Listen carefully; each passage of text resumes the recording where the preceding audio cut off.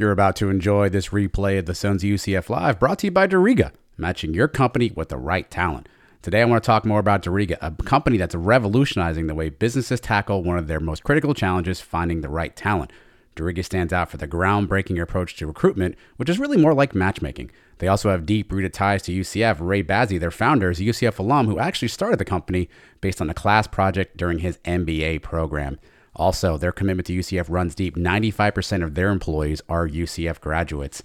Many companies turn to Doriga, and you should too. To find out more, go to knightrecruiting.com. That's Knight with a K to learn more about Doriga. Doriga, matching your company with the right talent.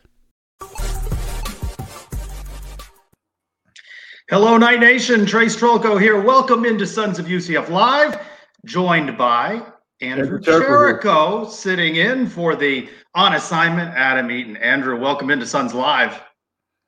Thank you. Happy to be here. Super happy to be here. Happy to be back. Interrupted you. You've only been mentioning it at every basketball game. Are you ever going to have me on live again? Every single game, I was asking Trace. So, what is my next live appearance? I've done a lot. I was like, I love this. So I'm super happy to be here. Well, we're talking some football, some baseball. You're going to be covering baseball for us, in addition to all the great work you've been doing on men's basketball.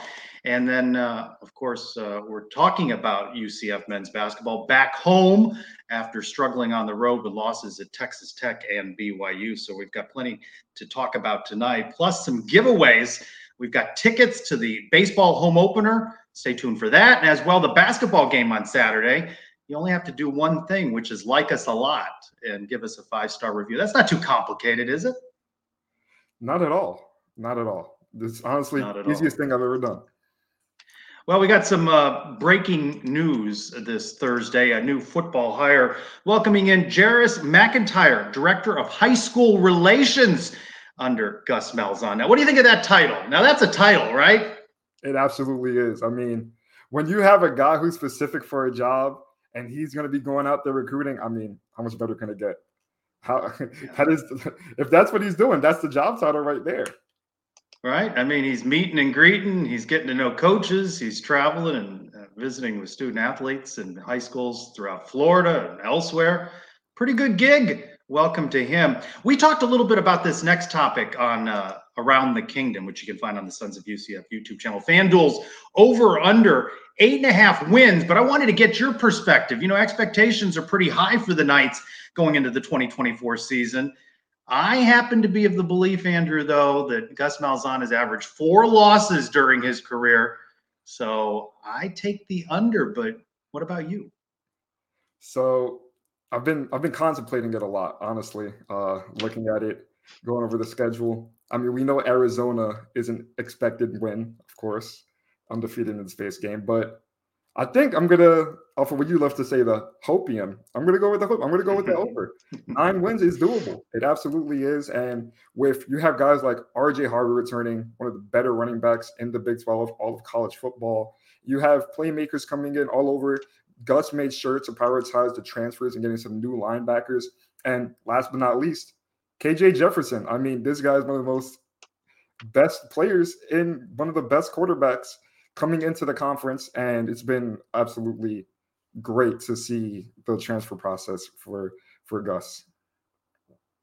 Well, speaking of the transfers, there was media availability with the transfers, and you got to as many as you could. It's not a very big window. What did you think of that, though?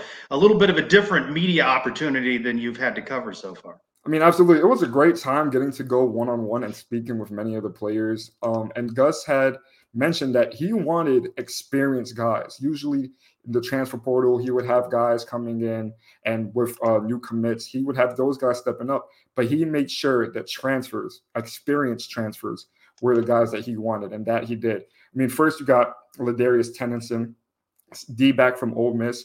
He says he loves to hit. He's fast, and he has all of the fundamentals to be a great player. He said he does need to work on his man coverage a little bit. He said his zone coverage is great, but just one of the few guys. He said his zone coverage was great. He bragged. He did. He said his zone coverage was great, but man coverage, not so much. That he said he was working on. And the other guy I spoke to was Gordy Lawrence, transfer from FSU. He has a lot of potential to come into this lineup, and I would say almost play an Xavier Townsend role that Xavier played last year, going in and getting some jet sweeps, some quick little dump offs, and being able to excel. He compared himself to, I believe, Jamar Chase, so he highly relies on his speed and route running. When it was great talking with him, he was in a bit of a rush. He had to go to class directly after being able to speak with him. So I was happy to be able to get that word with him. And then I spoke with Dalen Dotson, transfer from Martin, defensive end. And he honestly, I think, is going to be one of the better transfers coming in to UCF. He's one of those guys that is going to get to the quarterback consistently, because he was talking about his ability to get to the quarterback and to not be gassed the next play, but rather have more energy going in. So he says after every play I get to the quarterback, it energizes me more, which I found almost great to hear. Like, how's this guy ever going to get off the field if he doesn't hit the quarterback? I'll tell you what, you're pretty comfortable asking people about their shoes too. I am. I mean, I love sneakers myself. I mean, looking at my closet back there, I probably have like... How many pairs? I would say, I can't name it off the top of my head. I've been collecting since I was 16, but I think around 10 pairs, and Jordans and Yeezys combined. Yeah, I love. By the way, I like how you say that. I've been collecting since I was 16 for the purposes of the audience here. How old are you now, Andrew? I am 20 years old. So okay. So you haven't been at this. You haven't been at this for too long. No, I haven't, but I've definitely been going down a deep spiral with my addiction as of late, which everybody has their own thing. Mine is sneakers. I mean, at least I can say one thing. I'm not sure who's going to find this funny, but they don't get dirty. They don't. My sneakers stay pristine and clean all the time. Your shoe game is always strong. You can find Andrew's interviews right now on the Sons of UCF YouTube channel. Again, he pinch hit. You're very comfortable. You're taking over more real estate. You showed up at football. You're already on the men's basketball beat, getting ready for baseball. Speaking of baseball, a little breaking news, big donation, $100,000 from former Knights pitcher Jamie Douglas, a Knight from 2002 to 2004, along with his wife Anne Marie. He was an Angels draft pick back in the day. Earmarking it for baseball is that's pretty big. That is. I mean, that's a lot of money, and baseball is one of those sports that can use that funding anywhere around, rather it be players, rather it be the venue, rather it be improving the player services. I mean, that money is going to be huge for them for these next few years. Well, of course, that comes on the heels of opening night. The Knights opening with Bryant Friday, February 16th, 6 o'clock. Ben Vespi is tabbed as the Friday night starter. Now, if you're paying attention to the weather in Central Florida, there's threats of it on Saturday. Night scheduled at 6 o'clock with Tyler Nesbitt, the Gator transfer. Sunday, 1 o'clock with Dom Stagliano. Sunday doesn't look good at all, Andrew. The Knights are talking about changing up the schedule. You might see them move up Saturday, see if they could get in a doubleheader. They're not going to go on to any Monday action. So we'll see how many games. Friday looks good, though, for opening night. And then they're Wednesday at Miami.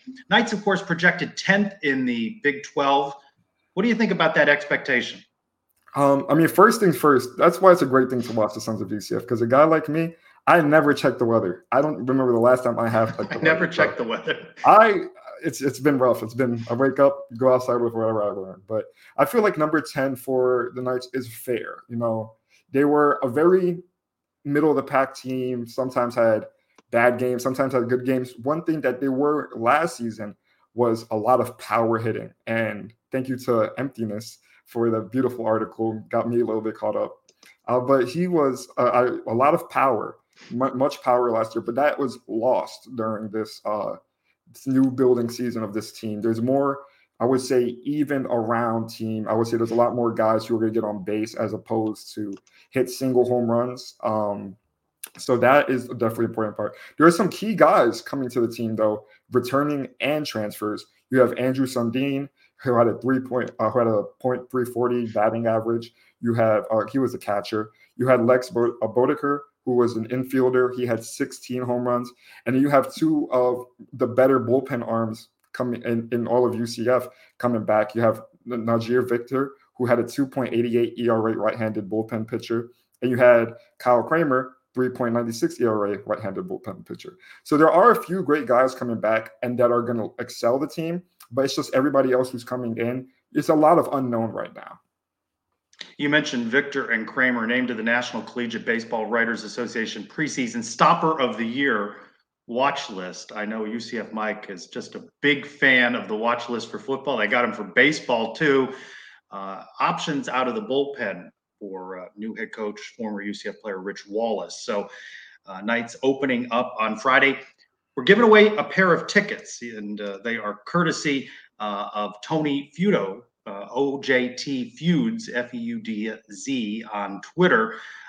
They are for Saturday's game. Of course, you'll have to work that out with Tony. He'll transfer the tickets to you. All we are asking is that you give the Sons of UCF a 5-star review and screen capture that. DM me at Seinpez, SEINPEZ, your 5-star review of the Sons of UCF. And we've got a pair of tickets for this Saturday game. Of course, what time that game is, I'm not quite sure, but if you've got flexible schedule, then that opportunity for you on Saturday for the tickets. So just DM me your screen capture of your 5-star review.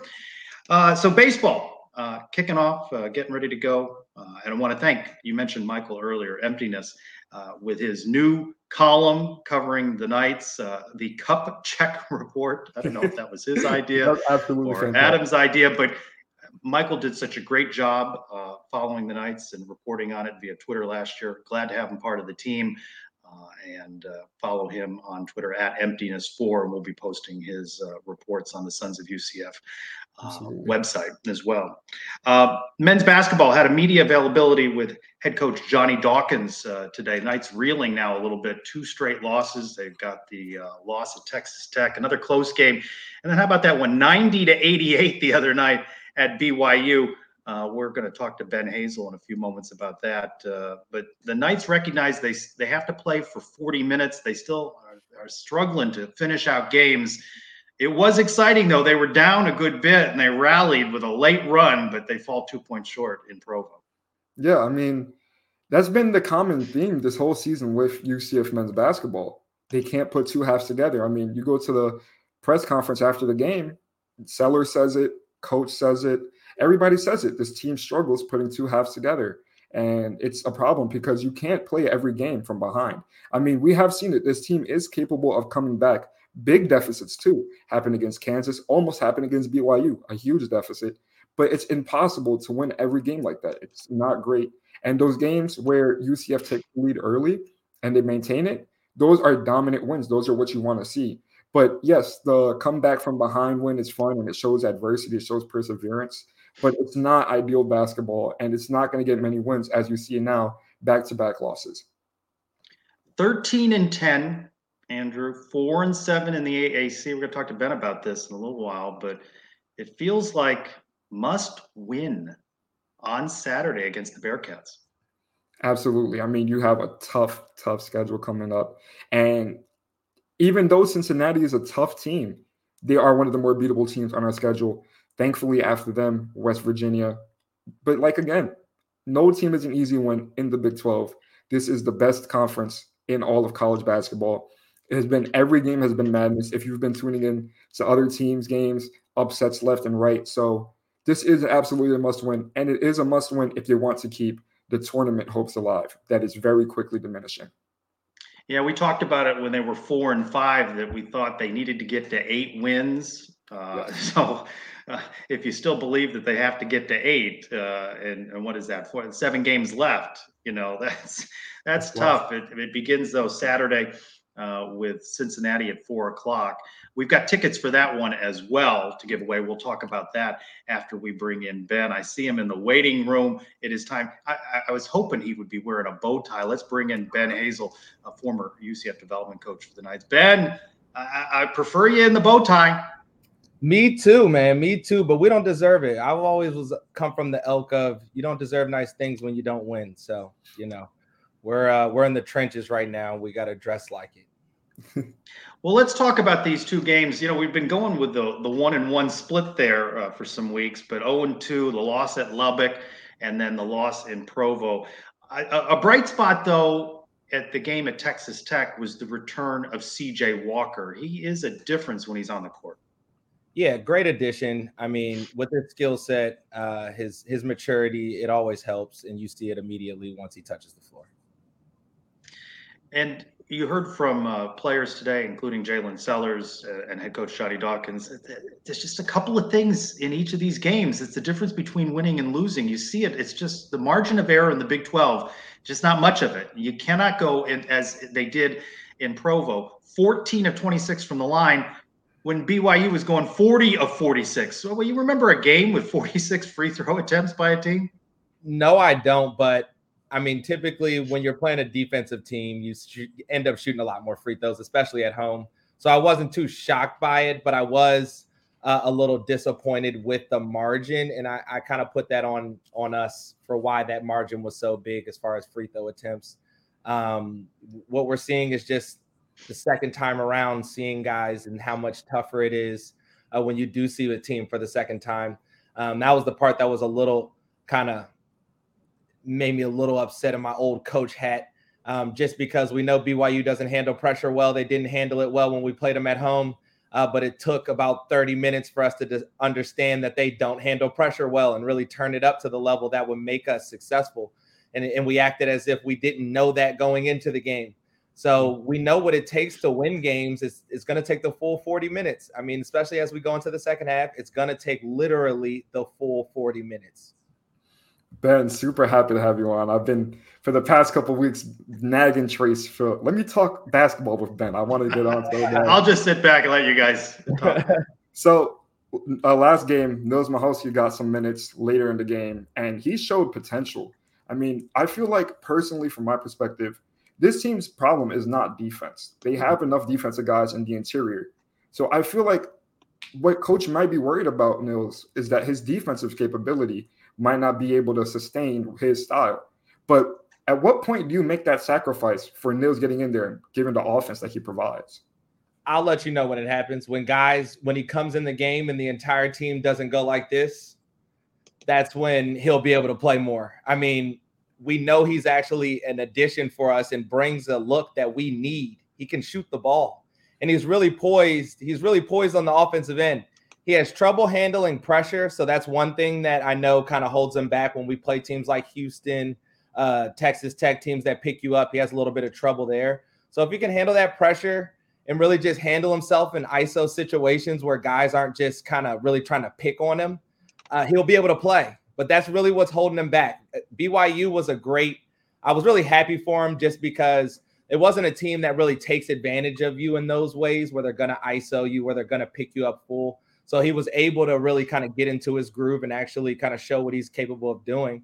So now he knows the blueprint to play. It's just those two areas, I think, are the two specific areas where he has trouble. And if you can imagine practice, Coach Dawkins is playing our style. So he's having Darius and Jalen pick him up full court. So once he can handle that, I think he'll get in the game.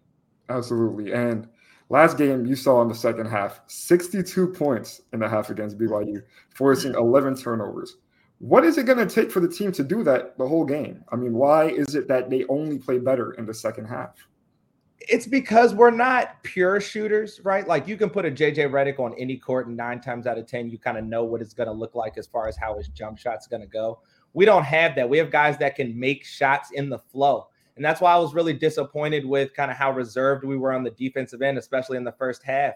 It's like that's how that leads to our offense. And people talk about it from a turnovers, scoring off of turnovers, but that's not the only way that it helps your team. Like when you're in the flow, when you get what Coach Dawkins would say, get lost in the fight, you're so worried about just trying to stop this guy, trying to score on him, trying to make the next play that you don't think about the fact that you're not necessarily the greatest shooter. You just think about doing your best to try to make that shot. And that's when we play our best. It just sometimes takes us a little while to kind of get into that mode. I keep thinking of how many times I've got you in my head now saying that if the Knights get to 70 points, that's going to be a win. If I told you 88, you'd be like, they won by 20 or more. Yeah, no, for sure. I mean, it's just been a wild ride in the Big 12. What can I say? Well, and the difference in these games, right? Now UCF's at a point in the schedule where they're seeing a team for the second time, BYU, and it'll be Cincinnati, it'll be West Virginia. You couldn't have two more different games than that first BYU game and the second one. Yeah, and the funny thing is that for us, the luxury with how we play, the blueprint is always going to be the same. The looks are going to be different, but our blueprint to win is going to be relatively the same. Like, we got to really strap up on defense. We got to impose our will physically, get into the free throw line. And then, of course, like, if we could just make a few more shots, like all of those games that we lost, we would have won. I've heard Coach Dawkins say, and the players, you want to keep building, right, and getting better and play your best basketball here throughout February into March, right? But isn't that what every coach is saying? Aren't they trying to get better? You're just matching what other teams are trying to do in terms of playing your best basketball at the end. I mean, yeah, that's the goal. And the thing is only a handful of teams can actually do it. So that's what everybody's trying to do. That's what every coach is preaching, but it's who can execute will really, kind of tell who really took it to heart and implemented. March is the goal. You want to be playing late into March, and the second half of the season is when you really see who you are. Do you feel like the team has gotten better in the second half of the season, or if they stayed around the same? I think they've gotten better. Like, they're figuring things out. It's just the competition also has gotten a lot better, right? Like, their scouting reports are way better. They're not giving up shots. They're really trying their best to make us shoot threes. Everybody knows our blueprint is to pick you up and try to turn you over. So they're trying to do the opposite. So, it's really just execution, like who can impose their will and impose what they're trying to do on the other team. And that's just pretty much who wins. Yeah. And back-to-back losses, obviously tough losses. Do you see the next game against Cincinnati as a must-win, especially with dwindling tournament hopes? The crazy thing is before we even got into the second half, one thing I noticed for every team, you can come up with probably 10 reasons why it's a must-win. Right? Like, nobody's undefeated. Nobody's just like, hey, man, I got games to play with. Like, every spot is decided by 1 or 2 wins. Everybody knows you have to protect home court, and every team is really, really good. So Cincinnati, this is a must win for them. This is a must win for us. It's pretty much must wins all the way out. So, it's what we asked for. But to answer your question, yes, it is definitely a must win for us. So then by default, does that mean it's a knockout game for the loser? No. We have so many more games left. Like, it's too early to say it's a knockout game. But now that we are creeping to the second time playing teams, each loss makes what you have to do to overcome it that much harder. But we do have a chance to overcome some more losses. That's just the luxury. Of course, the Knights have to protect the home court, right? They struggled there on the road, and they got to get the home court. Talk about Cincinnati.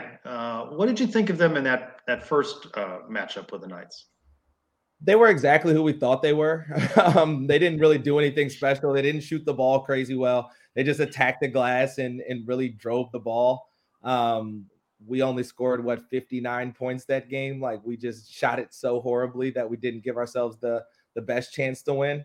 It'll be a lot different look because now they have the kid Victor Lankin back. So that really changes a lot with the 7-foot pick and pop 4. So they'll be a lot different offensively and defensively, but their style of play, I think, will be the exact same. We really need to get a little more from Ibrahim over these next 2 games. Yeah.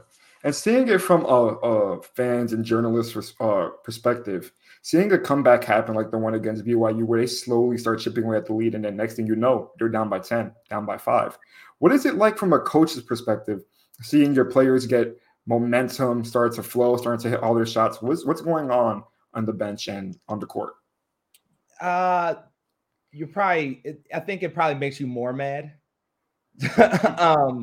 Because you're like, why are we starting so bad? Like, what you pretty much obsessed with is why can't we replicate that longer? So you almost probably rather have like we just weren't good enough, or like they were just kind of a little bit better. Like, we've shown that we have what it takes to win the game. And that, as a coach, I think eats at you. And you're pretty much just purely focused on why can't I replicate that, or why can't I get these guys to replicate that for a longer period of time? Not even the 40. I mean, you'll probably take an extra minute when you lose by 2. Yeah. And you said Ibrahim Diallo needs to perform. He needs to be the guy to step up. He was quiet last game. What's going on? What do you think the injury is playing an effect on him? I don't want to rest on that to say that's the reason. I think it's really he just kind of lost the flow a little bit. I think he was naturally getting touches, and again, we're playing team second time around. They're like, we don't want that. We know that's a core part of their offense and something that we try to do, especially to open up games. So teams are taking that away. I mean, they're really just letting us shoot a lot. Like they're really packing the lanes. So for everybody, we're getting adjusted to what their new looks are. So the only person that's really getting contested pretty far out is Jalen. But everybody else, they're kind of sagging off. So it's kind of coming to grips with the new looks that you're pretty much going to see now that they have a little bit tighter of a scouting report against us. Yeah. During Thursday's media availability, I asked Coach Dawkins if he's noticed, as much as he talks about composure, the team responding better in a road environment. And he felt that he had, especially with the way they started on the road at Kansas State. Have you noticed that? There are, of course, some moments, and it's tough playing on the road, but I feel like the team is better adjusted to the big-time venues that they're playing in and the raucous crowds. Oh, most definitely. I mean, they're showing the fight. I think that's the thing. Like, as a fan, like you never really have been able to walk away from games and say, man, we just really didn't give it our all. Like, these guys are really playing hard. It's just at this level, that's not all it's going to take to take you over the hump. Like, these guys are good and they're also playing hard. So I really have been proud of the resiliency they've showed, especially on the road, like getting down and coming back, especially against BYU. I mean, we got down, came back, then they kind of pushed it back to 10 or 12. And that's typically the breaking point for a lot of teams when you are trying to claw back. So I was really happy that they continue to push, but it's, always just trying to get that extra play because that's all it takes in this conference. We've been talking about Cincinnati, but the Knights just home for the one game and then go on the road Tuesday at West Virginia, which a lot of people looked at that game on the schedule and said that could be an opportunity for the Knights to win. West Virginia has struggled, but even they have pulled out some wins you might not have expected.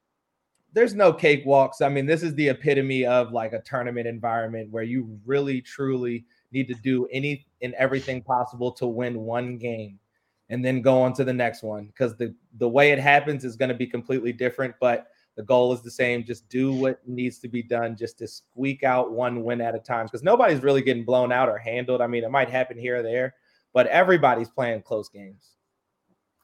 You mentioned that teams are clogging the lanes, and it's evident they are. That's why they have been unable to attack the basket. Why many fans are complaining, like, why are they settling for threes? Because that's what they're giving them. What does UCF need to do to get the lane unclogged, to get the paint open? Except for hitting their shots. I mean, like, it's really that simple, though. It is legitimately that simple, right? So we all know, I mean, as a player, you come into games, you always know what the scouting report is, but you always know you have to be ready to abandon it. So if I come into this game and I say, coach has always said, like, yo, this guy can't shoot, and then he stands in front of me and just keeps missing, it's like, oh, he definitely can't shoot. But let him make one or two. You're like, okay, can't shoot, but now let me be on edge. Let me get out there a little quicker. Because I personally, as a basketball player, just don't want to let anybody just make shots while I'm standing here. So we just need somebody to just kind of sporadically make one. Like, that's what we would look for from a Niels and a Chi-Chi. Like, those are the guys that I look at to say, like, hey, you guys can, more than you're used to, have that trigger finger ready, like be ready to shoot it, because we need that, because they're really, really just packing the lanes on us. And when we're able to make a shot, we are able to get to the free throw line down the stretch and all of those other things. Yeah, and the team's identity is defense. There's no doubt about that. And hard-nosed defense, too, making sure the opposing team works for every basket that they get. What have you not seen on defense? Well, I mean, what have you seen on defense that you don't like that much particularly? I mean, is there anything that you feel like they can get better on defensively? Stop fouling. That's what we could get better defensively. I mean, fouling negates hustle is the old basketball saying, right? Like, I could play great D for the entire 29 seconds, and then the guy shoots a three like we saw against BYU. I stand underneath them like Chi-Chi did, and then they call a foul, and then they get 4 free throws or 3 free throws. It's like, if we can just remain solid all the way through the possession, and that means to the rebound, we will be successful. That's been our Achilles heel, is like, we're forcing guys into tough spots. And I know it's because we're playing so hard and playing so fast, but we just bail them out sometimes. And those are just coming up to be like the separating points, right? Like we're getting more shots, we're turning teams over, and then they win because they make more free throws. Yep. Ben, as we approach the 2/3 mark of this schedule, if you had to say right now, who wins the regular season in the Big 12? That's been such a tough one. I mean, it's been a week to week, but one that I sadly want to say or will say is Houston. I think Houston has the makeup because nobody offensively has really shocked me. And I think their DNA defensively is something that will bode well for them in the tournament and throughout the rest of the conference.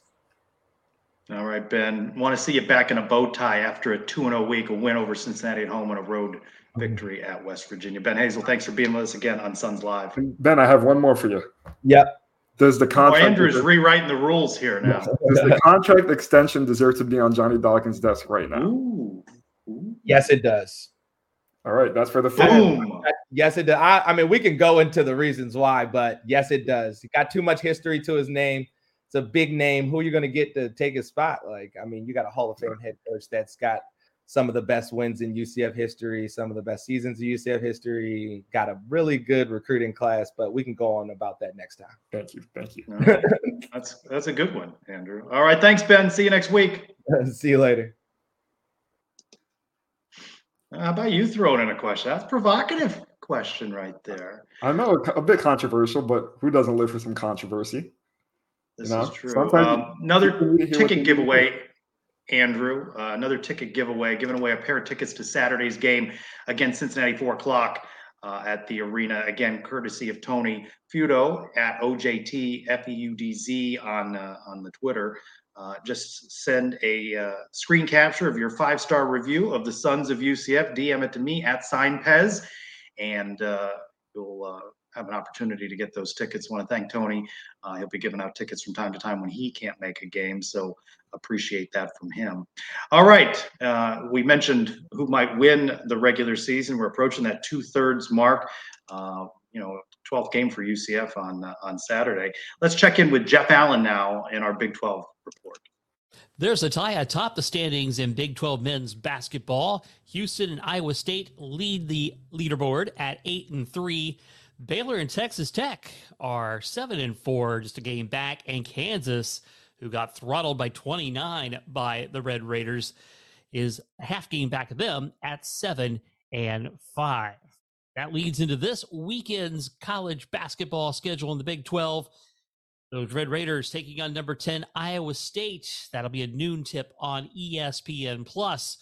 TCU takes on Kansas State, 12 o'clock on ESPNU. Texas battles number 3 Houston, 1 o'clock on CBS. Number 19 BYU, fresh off their 2-point victory over the UCF Knights, takes on Oklahoma State, 2 o'clock on ESPN+. The 6th-ranked Kansas Jayhawks take on number 25 Oklahoma, 4 o'clock on ESPN.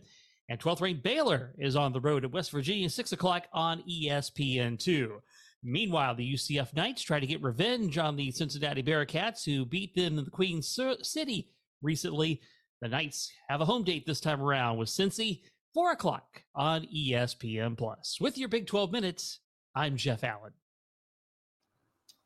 Jeff Allen, always so smooth.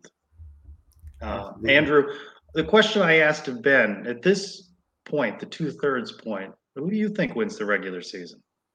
I got to agree with Ben. It's got to be Houston. I mean, they have the complete team. Everybody thought Kansas initially, but we see Kansas not the team that everyone they made out to be. They're still an excellent basketball program, still an excellent team with an excellent coach, but they seem not to be as consistent as they have been in past years. Houston has been building on consistent success. And watching that UCF game very closely, not that UCF is the top talent in the Big 12, it seems like Houston did everything correctly. By the way, Ben texted me, Andrew with the hard-hitting questions. So you're keeping Ben on his toes. You've come prepared. Journalism. Big J, journalism. Before we welcome in our next guest that cover Cincinnati here in a moment, how much fun have you been having this basketball season? There weren't high expectations, but it has been a fun ride. The home games have been great. I mean, I feel like UCF has already passed the expectations that everybody expected on the season. 4 conference wins through, I forgot the date. But 4 conference seasons this late. I mean, how can you have asked for more? This is a team that was expected to do nothing. I mean, they didn't even finish top of the AAC last season. So everybody had UCF ranked at number 14, had them ranked dead last, worst team, and they've came out and beat some of the top talent in the Big 12. What more could you ask for? So it's been absolutely fantastic. It's been a ride, and we're here for it.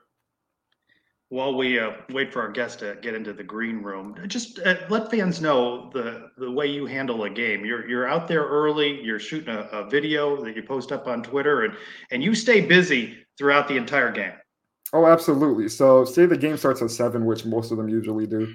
I'm in the arena around 6 o'clock. I go to the back room, maybe grab a little bit of bite. Depends. If it's Pizza Hut, I'm not eating it.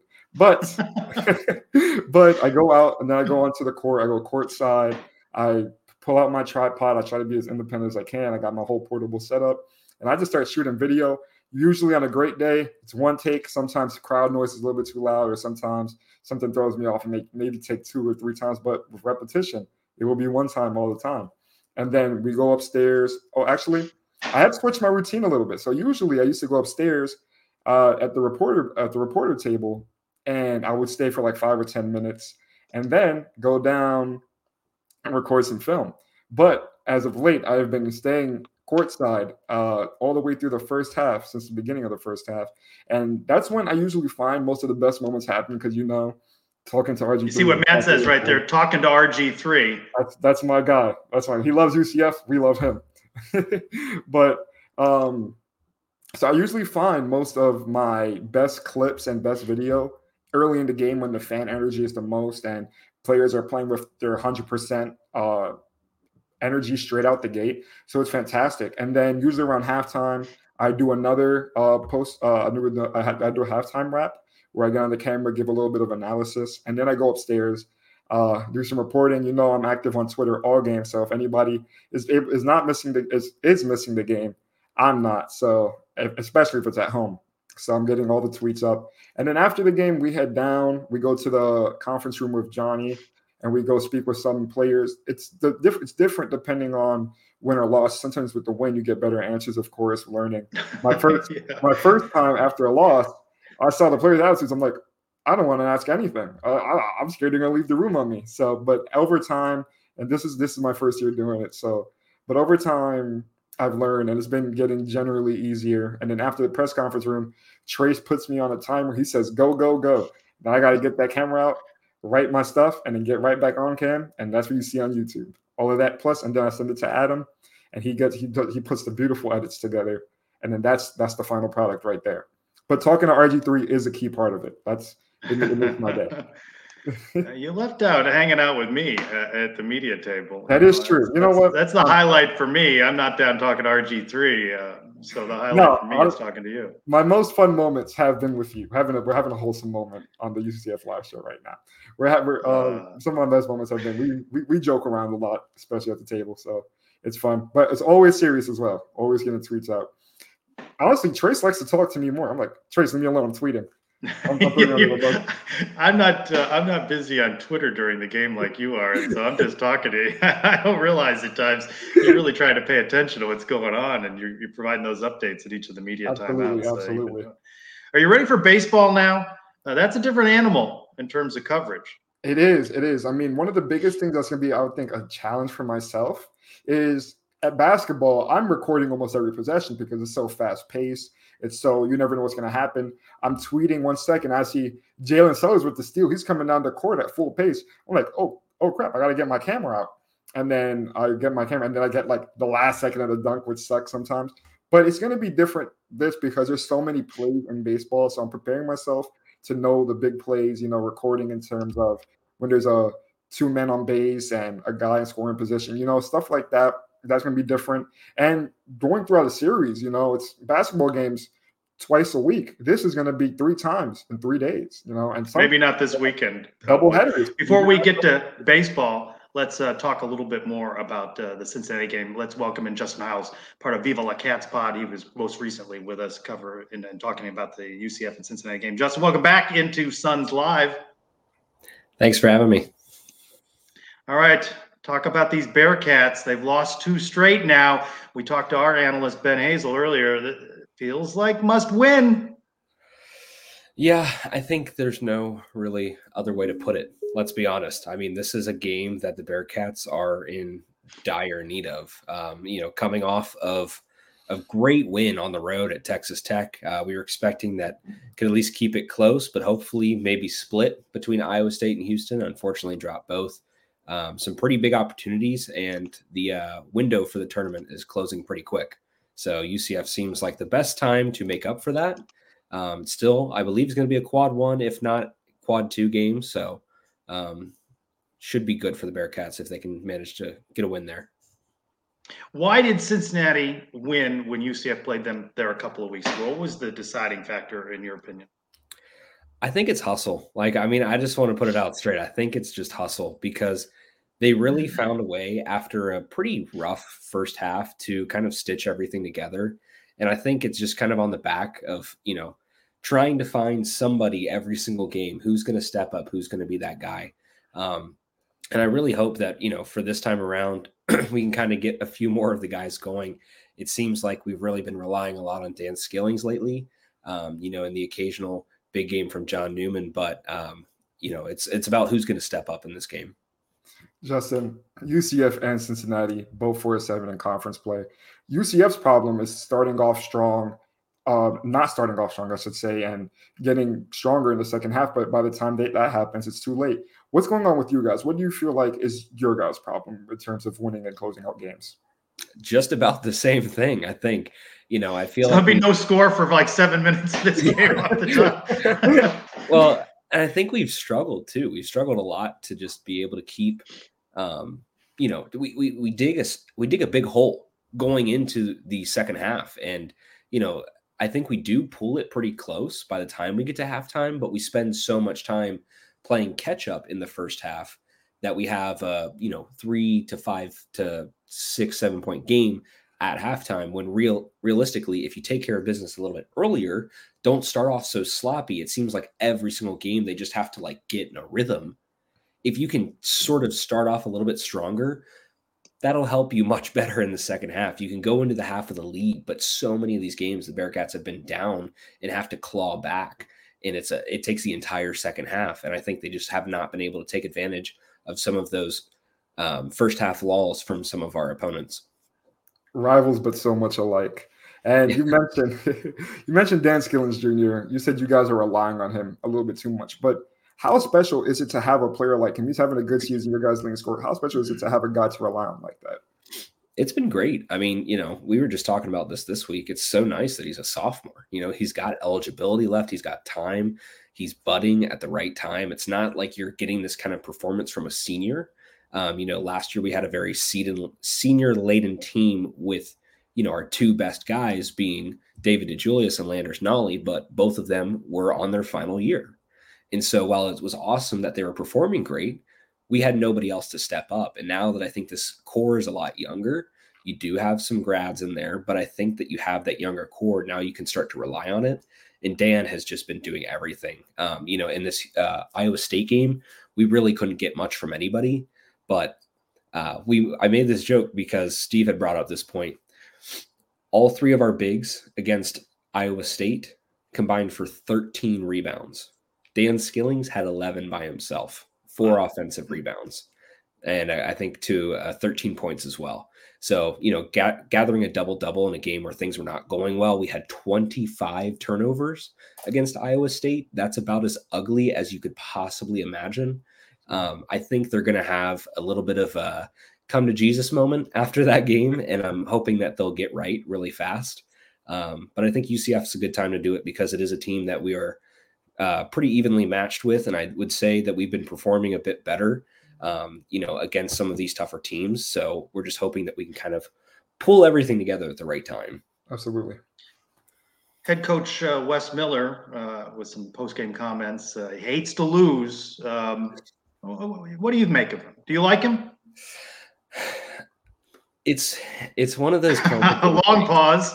It's one of those complicated things because I really do like Wes. I like Wes a lot. And I think it's one of the difficulties for a lot of fans is we want to see this pay off, especially after having so many years off, and especially with the expectation is at Cincinnati, you're in the tournament every year. It's not like we hope we get back. Like the expectation is to be there. And so the fact that we've missed it now for 4 seasons on end, the stretch has gone long enough. And, it sucks because the last time that we were really close and season actually that I'd say that this feels really similar to was that 2019-2020 season where the tournament got canceled by COVID. This season is very similar. There was a lot of overtime games. I think we tied the NCAA record that season for overtime games. We've had so many close matchups, but of course we're playing against better competition. And I think that Wes has done a really good job. When you look at last year to this year, the jump has been really, really impressive with a lot of the same guys, but even with some of these transfers, we've done a pretty darn good job. I think Wes has done a fantastic job so far, but he has also not necessarily played up to expectation in some of these big games. However, like I said, he has made a big jump, and I think that expecting all of that to happen at one time overnight is a little bit too much for people to kind of hang on to. And I think he'll get there. It's just not necessarily going to be this year, but there's still a great opportunity for us to make the tournament if we can just get a couple more wins in the right places. Do you miss Mick Cronin? No. No. That was a quicker answer. No, absolutely not. I mean, Mick definitely had, his moments, good and bad, as everybody knows. But I think the thing with Mick that we noticed, the biggest difference here is Wes is young and hungry, and Mick was seasoned, but he wasn't really willing to do the work, and he wasn't willing to use the Cincinnati brand name in the way that people know it can be used to get guys here. Granted, we have the NIL now. We've now got Jordan under the belt, Nike. It's kind of a lot more energy that's good. Instead of Under Armour in the American, you've got Jordan in the Big 12. It's a big difference. However, Wes really knows how to recruit young guys. He is very much a player's coach, similar to Mick. Their styles are very different, but he's much more close, I think, with his players, and he's much more honest, and he's able to take the brunt of the criticism, and he doesn't throw it on his players. Mick Cronin did that all the time, and it drove people nuts because it's like, well, eventually talent wins out, yes, but coaching can do a lot. And I think Mick didn't always coach to win. I think Wes does a very good job coaching. I think sometimes we're still just running into that talent gap with the Big 12 so far this year. Let's wrap up with this one. Cincinnati gets out of Orlando with a victory. If what happens? Let's put it this way. Victor Locken has been a very, very non-factor for the past 6 games. He started off about 12 plus points a game. He was averaging close to 30 minutes a game in that early stretch of the Big 12. He has scored 4 baskets in the last 6 games. He was the go-to player, and he has become bottom of the depth chart. And in no time at all after the flu. Whatever has happened with him, if he can hit a 180 here, if he can just get his confidence going, do something, I think that UCF is expecting that it's probably going to be Jameel Reynolds or Aziz Bandago that's going to be doing some of the work down low. If Victor Locken can kind of come back into his own and do what he's made to do, I think that will make a huge difference, but it's really, really just going to rely on the bigs. I think that's what happened last time. And also, if we could foul out Diallo in 6 minutes again, that'd be great. No, that ain't going to happen. That ain't going to happen again. Justin Hiles with Viva La Cats coverage of Cincinnati athletics, part of the 10-12 network. We appreciate you carving out a few moments to talk with us. It's time for us to avenge on Saturday, though. Hopefully not. Thanks, guys. Thank you. All right. Going to be a good one Saturday at 4. Don't forget, DM me your screen capture of your 5-star review and have a chance to get some tickets. It's that time for some news and notes. My name is Shannon Doherty. Let's go around the kingdom. Shannon Doherty off to a good start for UCF softball. Softball with a 5-1 record. They defeated Liberty on Wednesday night, 7-5.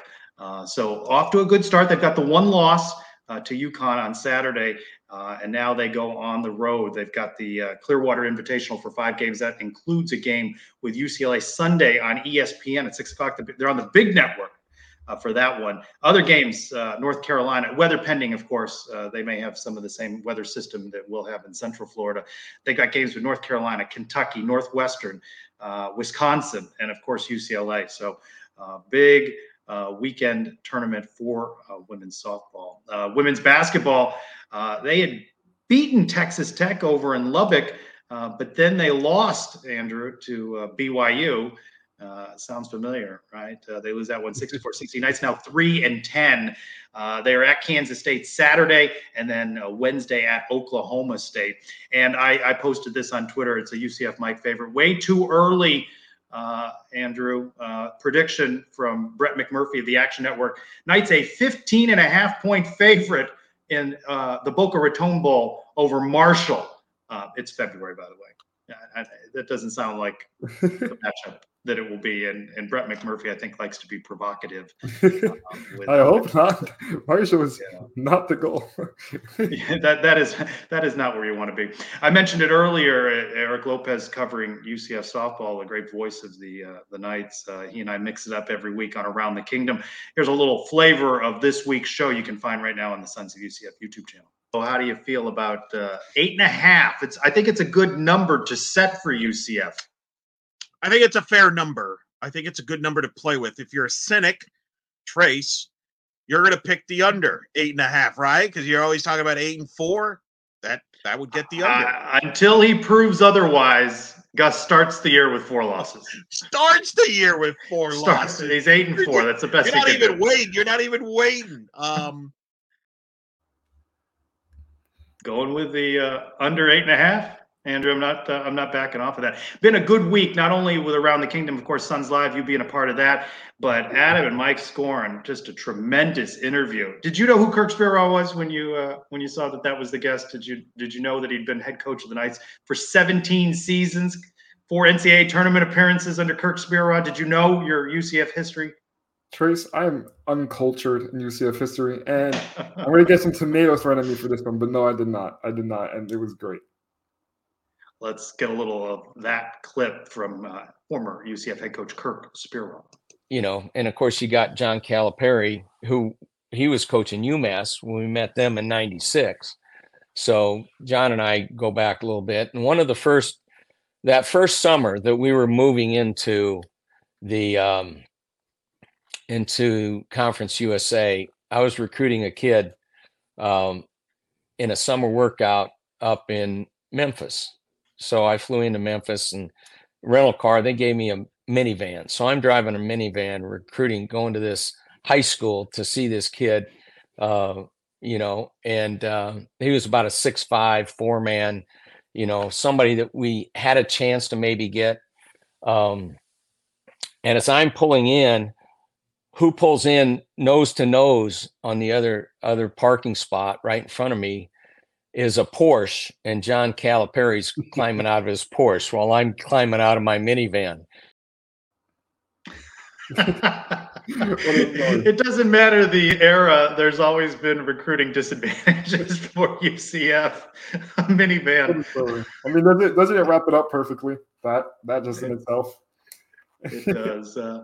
Before we get to the mailbag, a little more football, I asked on my Twitter poll, grade the Knights defensive line in 2023. What grade would you have given them? I was surprised by 11% saying D or F, but most, nearly half, fell into the B category. I feel like B's fair for the defensive line. B is fair. I could have went with C as well, but I think I'll go with B. I'm being a little bit nice today. But, I mean, not only is it on the linebackers to stop the run, but it's also on the defensive linemen to clog the holes. And UCF gave up the most rushing yards in the Big 12 last season. That's not going to make you go over 8.5 wins. So you definitely need to improve that, and hopefully they did this offseason. Yeah. Your favorite segment, I think that's what you texted me. You said Clay's Corner is your favorite. You said Clay was growing on you, I think is what you Clay's said. Corner enthusiast. That's what it is. I'm Clay's Corner You can hear that, Clay? An enthusiast. He's been reviewing game by game the 2023 season. This week, we take a look at that 2-point loss, 31-29 at Oklahoma. Meant a lot to Knights fans who made that trek, of course, to Norman. Wanted to see him beat Dylan Gabriel. Where's Dylan now? Oh, Oregon. This loss, of course, dropped the Knights to 0-4 in the Big 12. Let's see if Clay can do this in under 2 minutes. Ever have trouble remembering the games? You know, it's been a long season. Can't really blame you if you do. Do you not have 3 hours to devote to go watch the entire game? I'm going to summarize UCF's entire game in about 1.5 to 2 minutes. Week 8 against Oklahoma. A couple 3-and-outs later, and JRP gets sacked on 3rd down. Sock boy Dylan Gabriel completes a nice pass for a touchdown to put the Sooners up 7. RJ Harvey takes matters in his own hands and goes on a nice stroll, almost into the end zone. JRP, being the honorary running back he is, quarterback keeps into the end zone, tie game. UCF gets the ball back, and JRP drops this nice dime to Kobe Hudson. Xavier Townsend juggles the ball, but still gets a nice gain. End up settling for 3 anyway. Sockboy gets his receiver wide open for another Oklahoma touchdown.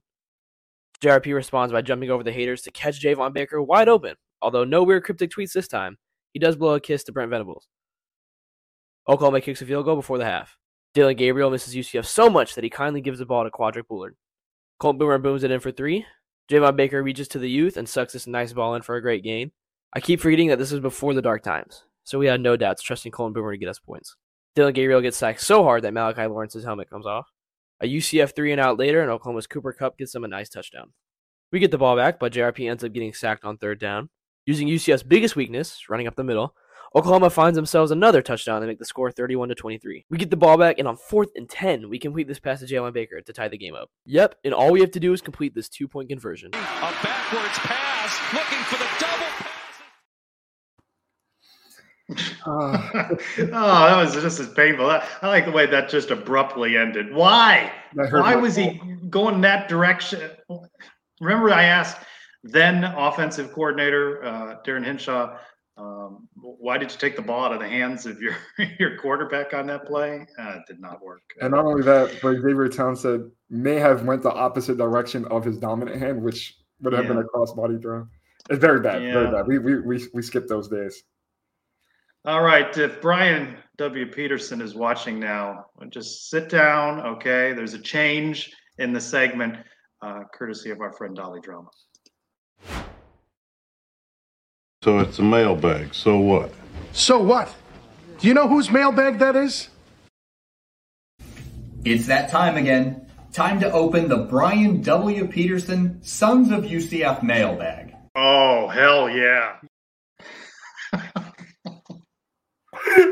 That's the best thing I've ever seen. Dolly. Oh, my goodness. I just knew Brian was going to be upset when his mug didn't start off the segment, but you got it. You got in there. I love that. You know, I miss Adam for many reasons. Not that I have not enjoyed spending this hour with you, Andrew, but he's so good at working the StreamYard platform. But he showed me the buttons. I think it's time for that. There we go. There we go. Me, that needs to be an 8. That needs to be underneath. All right. I am Rob6719. What does the W stand for in Brian W. Peterson? Winston. I think that's it. What do you think? We agree on Winston? Brian, why are we not wearing gold Peterson? Yours is better. At Golden Knight _ the second. Hypothetically, if UCF ever made it to the college football national championship game, what's the most money that you would spend per ticket to go? That's such a good question. That came in late from Golden Knight. I spent $150 for UCF Baylor in the Fiesta Bowl in 2013. I still want to, I'm not a big bucket list guy, but I want to get to a Premier League game at some point, and you'd be hundreds in for that. 250, maybe 250, I'd say. Oh goodness, 250. I'm a broke college student, so I'm going to go for the Sons of UCF credential. And that's my way in. That's a good answer. At Riley Carey 16, would you want Gus to move Randy Pittman to wide receiver, knowing he might not get much playing time between Fox and the 2 transfers? Go first. What was that? You go first. No. I think you got to work Pittman into the game though. So he's an athlete. I want to see what else he can do, but not necessarily. I just would like to see them get more production out of the tight end position. I would say around the same. I mean, he's more of a receiving tight end than a blocking tight end, so that makes sense. But also, there's a reason why he's not playing receiver, and we have receivers on the roster. So that just answers itself. He's not as mobile as a receiver. Scott 88513. Which team has a better chance of making it to the World Series, softball or baseball? Softball. Softball, absolutely. I mean, they have stars on their team. Yeah. At @M_M and UCF. When was the last time UCF baseball threw a no-hitter? I posed that question to Michael at Emptiness4, our newest columnist at Sons of UCF. And he said 2008, it was combined. Mitch Houck and Austin Hudson combined for that no-no for the Knights. At 2 letters, 2 words. Robert, does UCF basketball deserve more positive attention from the fans, local media, and the institution? Robert, you may not know this, the media availability on Thursday featured Brandon Helwig of UCFsports.com, yours truly, and Nick from the Banneret. No television crews and no other media presence. So I think that may answer that question. At the SOTG, what's the best place for Dawkins haters to hide? Texas. At _all_night_. What does UCF have to do to make the NCAA tournament? Are we okay or satisfied with a trip to the NIT? See, it's funny how the expectations game has changed on that. We thought it was 8 wins. They're 4-7 now. 7 games left. Do the math. They got to go 4-3. Back to that Cincinnati, West Virginia. Be nice to go 2-0 on this trip. Absolutely. On this week. Agree. Completely agree. Yeah. Are we going to win another basketball game? Asked at Cass City J. Yes. No question about that. If you began the season and you asked that question, there was an if. But now that we've seen what they've got, yeah, for sure. Yeah. Let's see. We got at 2ZS, will EA College Football call us Central Florida, and will it have the space game? I mean, as an avid NCAA football player myself, I hope they don't call us Central Florida. That would be terrible. I would hate that, but you can't be surprised. Prepare thyself. You can't be surprised. It's EA, and EA does very questionable decisions. And space game, I hope so, but we're not going to get it. You're expecting too much from EA. We will wrap up the mailbag segment with at UCF. Valentine's Day candy hearts, sweet treat or taste like chalk? That's a good one. It tastes like chalk. Yeah, they do. I mean, I haven't had one in a really long time, but they do. There's no expiration date. Whatever they didn't sell this Valentine's Day, they can just box up and bring out a year from now. It's like Pez. Yeah. I want to thank everybody. Let me end that Brian W. Peterson music there. I want to thank everybody for the excellent questions from Night Nation again this week. We debuted this last week. What's in the box? And even though Adam is on assignment, he's got a question for us, Andrew. It's time for What's in the Box, brought to you by Charlie Hustle. TEN1215 get you 15% off all non-sale items. All right, folks, here's what I need to know from you. Greeting card holidays, yes or no? What's the protocol on greeting card holidays? We support these. How should they be handled? Night Nation awaits your answer. So what do we call classifying as greeting card holidays? Valentine's Day, Mother's Day, Father's Day, right? They're just made up days, right? I mean, just to send candy and cards and flowers and stuff like that. Teasers all the way up until like the good holidays. Teasers until the good holidays. I like that. Well, what do you think? What's the protocol? Did you participate in these holidays? You get your family cards on these dates? I didn't get my family Valentine's Day cards. So that is iffy, but we went out to eat, which was nice. But for Father's Day and Mother's Day, absolutely. I make sure my mom and dad get the appreciation that they very much deserve. Nice answer. All right, so what'd you think? You were nervous. Dolly, with the great job Andrew on the screen. Appreciate it. And you want to come back? You want to fill in for me? I'll be on there. I've got a generous PTO bank built into my new contract with the Sons of UCF. No, it was fun. I had a great time. Thank you for having me on. Of course, I was if you were watching the beginning of the show, I was nagging Trace for this moment. I was like every basketball game, Trace. So when do you get me on the live? So I appreciate it, and I had a fantastic time. I enjoyed reading all the comments. I'm still a Clay's Corner enthusiast, so we love that. And then Dolly, absolutely electric job on the edit. That was probably my best laugh today. We will be out at baseball Friday night against Bryant. Don't forget, DM me, screen capture your 5-star review of Sons of UCF if you want either the baseball ticket Saturday or the basketball ticket Saturday. Look for Andrew and I at the media table on the concourse at baseball. It's a 6 o'clock start against Bryant. And then I don't know, we'll see what they announce in terms of the weather schedule and whether they're moving games for baseball, but we'll be back at it on basketball. Remind folks of your Twitter handle. You've got it on screen where they can find you for all your great coverage. Andrew_Cherico. Like Trey said, I do basketball, baseball, and hint, football might be coming. So just stay on the lookout for that. Wow, you want the live show? You're all over the YouTube channel. We failed to. I mentioned Michael, but I want to give a shout out to Christy St. Ville, who pinch hit for both of us. You had a class conflict. I had work travel. Went to Baseball Media Day. Her interviews from Baseball Media Day are up now. She's going to be covering softball for us. So has already done some on-cam stuff for us. No doubt she'll be angling for her live show opportunity again. She did a great job joining us from the home opener of softball last week. No doubt follow Christy St. Ville on Twitter or X, whatever they call it now. She has been doing an absolutely fantastic job for her first time doing it as a softball journalist. So definitely keep giving her support and keep going to her for your updates. And mention that she's one of your recruits. You recruited her into the. I had the same journalism class as her, and we were talking about sports interests. She's like, I love softball. So that's how that happened. And then I said, perfect. That's great. And then we got in contact. Me, Trace, and her had a nice lunch, and it happened from there. There you go. There you go. All right. We wish Adam safe travels. We will see him at this spot next week. Andrew Cherico, thank you for being a part of Suns Live. I'm Trace Trelko. Go Knights. Let's see who ends the show for us, Andrew. Evan Morris, tight end. Thank you for watching Sons of UCF. Who scored that? Who arranged that? Who got that? That was you, right?